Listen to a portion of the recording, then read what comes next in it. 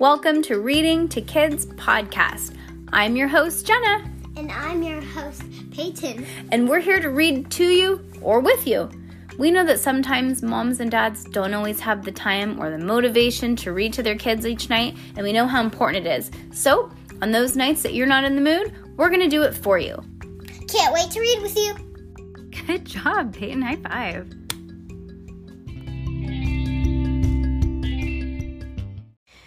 Well, Peyton, she's starting to fall asleep already, so I think we're going to do another one chapter night, which I'm like, wake up! But she's not a night owl, huh, Pey?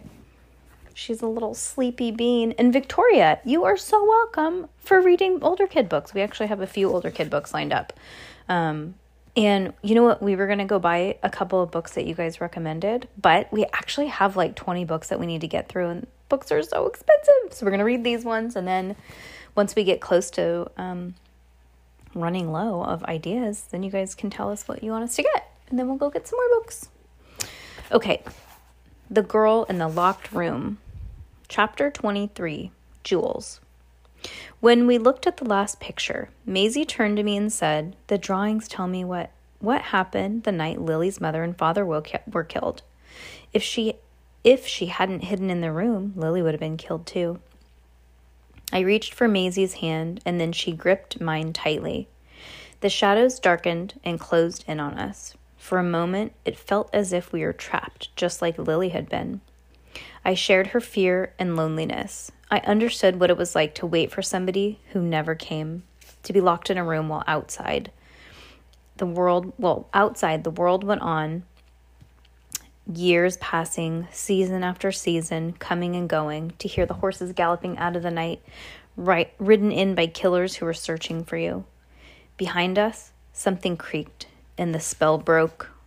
We turned and looked to the wardrobe. Still holding hands, we crept closer. "Lily," I called, "don't be afraid." No one answered. "Do you remember the day that we saw each other?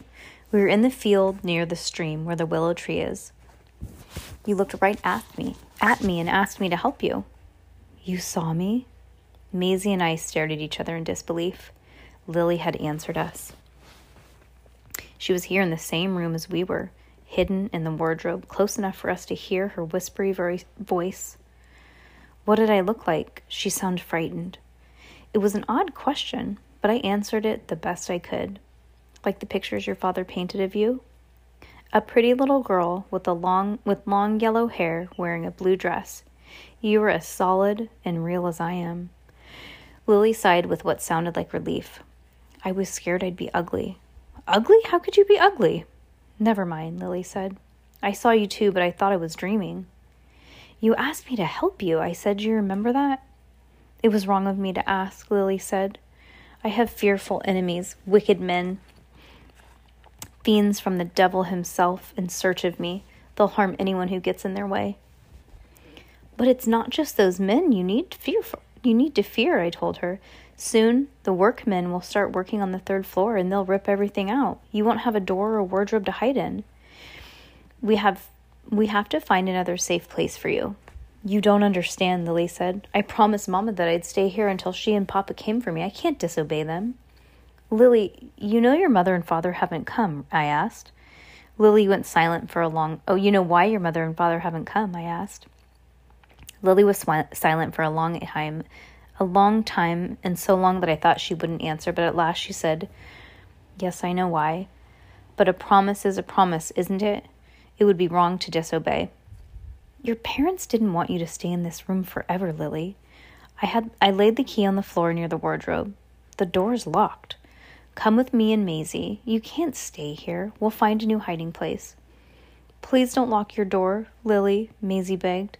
"Please meet us tomorrow in the field. We'll be by the willow. You know the place. We will keep you safe," I promised. Lily was quiet again. It would be nice to sit under the willow again and watch the minnows and the jerry bugs in the stream. "Then come and meet us, Lily," I said. "We'll find a way to help you." She paused to think about what we had told her. At last she said, "I'll meet you tomorrow, I promise." Her voice shook, but she sounded as if she meant it. We pressed our hands together, and the wardrobe against the wardrobe door and whispered goodbye. We'll see you tomorrow, Lily. Don't worry, you'll be safe with us.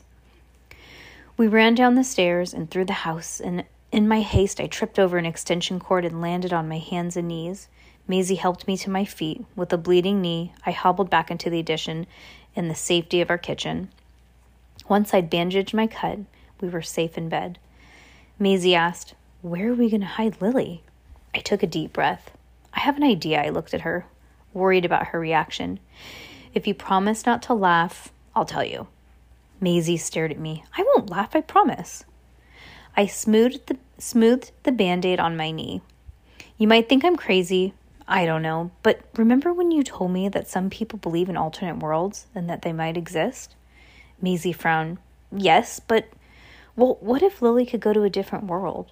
A world where her parents don't die and neither does she." Maisie thought about it. "But the world where she doesn't die," she said slowly, "can't exist until she changes what happened that night."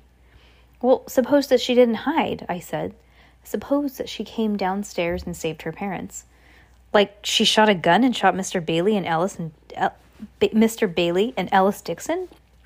Maisie said, "I can't see Lily doing that." "How about spill the bag of marbles on the floor and the men slip on them and fall and her father gets the gun and calls the police? Well, what if Lily doesn't have any marbles?" Maisie frowned and ran a hand through her hair. "Okay, Jules, what do you think she should do?" In the picture story, Lily drew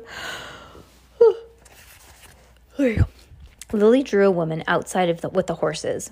She's the one who cries out on the nights, and I hear the horsemen. Maybe she'd help Lily. "Yeah," Maisie said. "Lily can run out the house and cry for help, and the woman can fetch the sheriff or stop the men or something. Do you think that it'll work?" "I hope so," I said. "I can't think of anything else, can you?" "No," Maisie whispered. Exhausted, we tried to sleep. Above us, Lily's window was dark, but I sensed her pacing around the room, frightened, confused, worried. She must not know what to do. Stay and obey or leave and disobey. For the first time, I realized what I asked of Lily to do. She hadn't been out of that room for more than 100 years. It was all that she knew, her safe place. Leaving it must terrify her. No mother, no father to comfort her. No familiar place for her to take shelter from Mr. Bailey and Ellis Dixon. Maybe it was wrong to ask her to gamble her life on a crazy idea that might not work. But what else was she supposed to do? In her bed, Maisie was snoring softly, but I was still awake when the morning light crept through the skylight and chased the shadows from their corners. "Are you asleep, Pay?" "Dang, that was fast. She falls asleep fast, man." Oy, oy, oy.